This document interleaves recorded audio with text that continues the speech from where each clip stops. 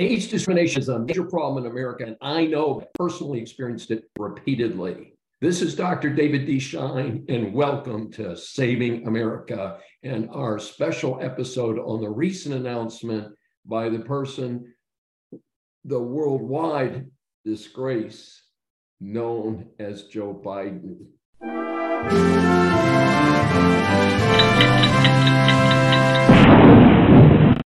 Yeah, he announced he's going to run again in 2024.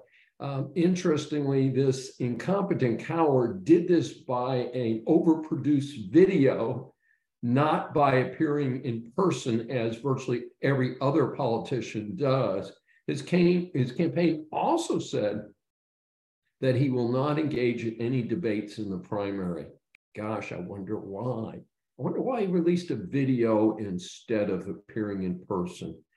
The economy of the U.S. is in the doldrums. The national debt is way out of whack.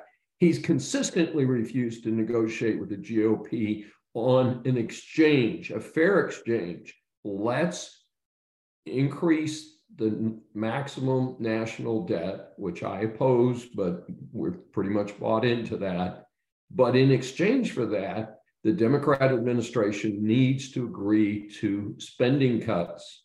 Biden has consistently said, no negotiation, you have to raise the national debt. Totally unrealistic, totally ridiculous. Now, he wouldn't be able to do this, of course, if Mitch McConnell wasn't such a loser and had not lost the Senate in the 2022 election. So again, there's plenty of blame to go around for both parties, but thank goodness at least the GOP controls the lower house, and McCarthy looks like he's listening to the conservative base and trying to control things as much as he can. I have personally lost an estimate a month's pay in each of the first 2 years of the failed Biden administration due to runaway inflation. The current rate is at 6%.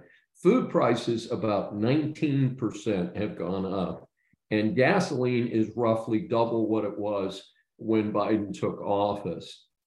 Folks, even the majority of Democrats don't want him to run, and certainly most of us are tired of looking at his pathetic face and his endless stream of lies, that and his ridiculous press representative. Now, on March 31st, 1968, almost exactly 55 years ago, Lyndon Johnson made a nationally televised address and said, I will not run in 1968, and in fact, if nominated, I will not accept the nomination. Now, here we have another failed Democrat president. Many people don't know this, but one of the most politically ambitious people in history, an overt racist, despite the fact that he is attributed to having passed the Civil Rights Act, which he did for political purposes, not because he wasn't a racist, by the way. And he at least had enough sense to see the handwriting on the wall. I describe Biden in my social media posts as a pile of dog droppings wrapped in a suit and pretending to be president. We all know that he is being handled behind the scenes by a crowd of people who, best I can tell, are a bunch of dirty commies, which is the proper term for communist as far as I'm concerned. That's what I grew up with in the Cold War. And of course, we're back to the Cold War, and I think we need to get back to the proper vernacular. You're a commie, you're a fool, and you need not be in our government. Time to get out. Here's the deal. Biden has always been stupid. In fact, one of the more interesting things is the media has been covering up the fact that Biden tried to run for president some years ago, and he was chased out of the race because he told lies about his academic background, particularly how he did in law school. And so the media is presently covering up for him. Not sure why they're covering up now when they didn't previously.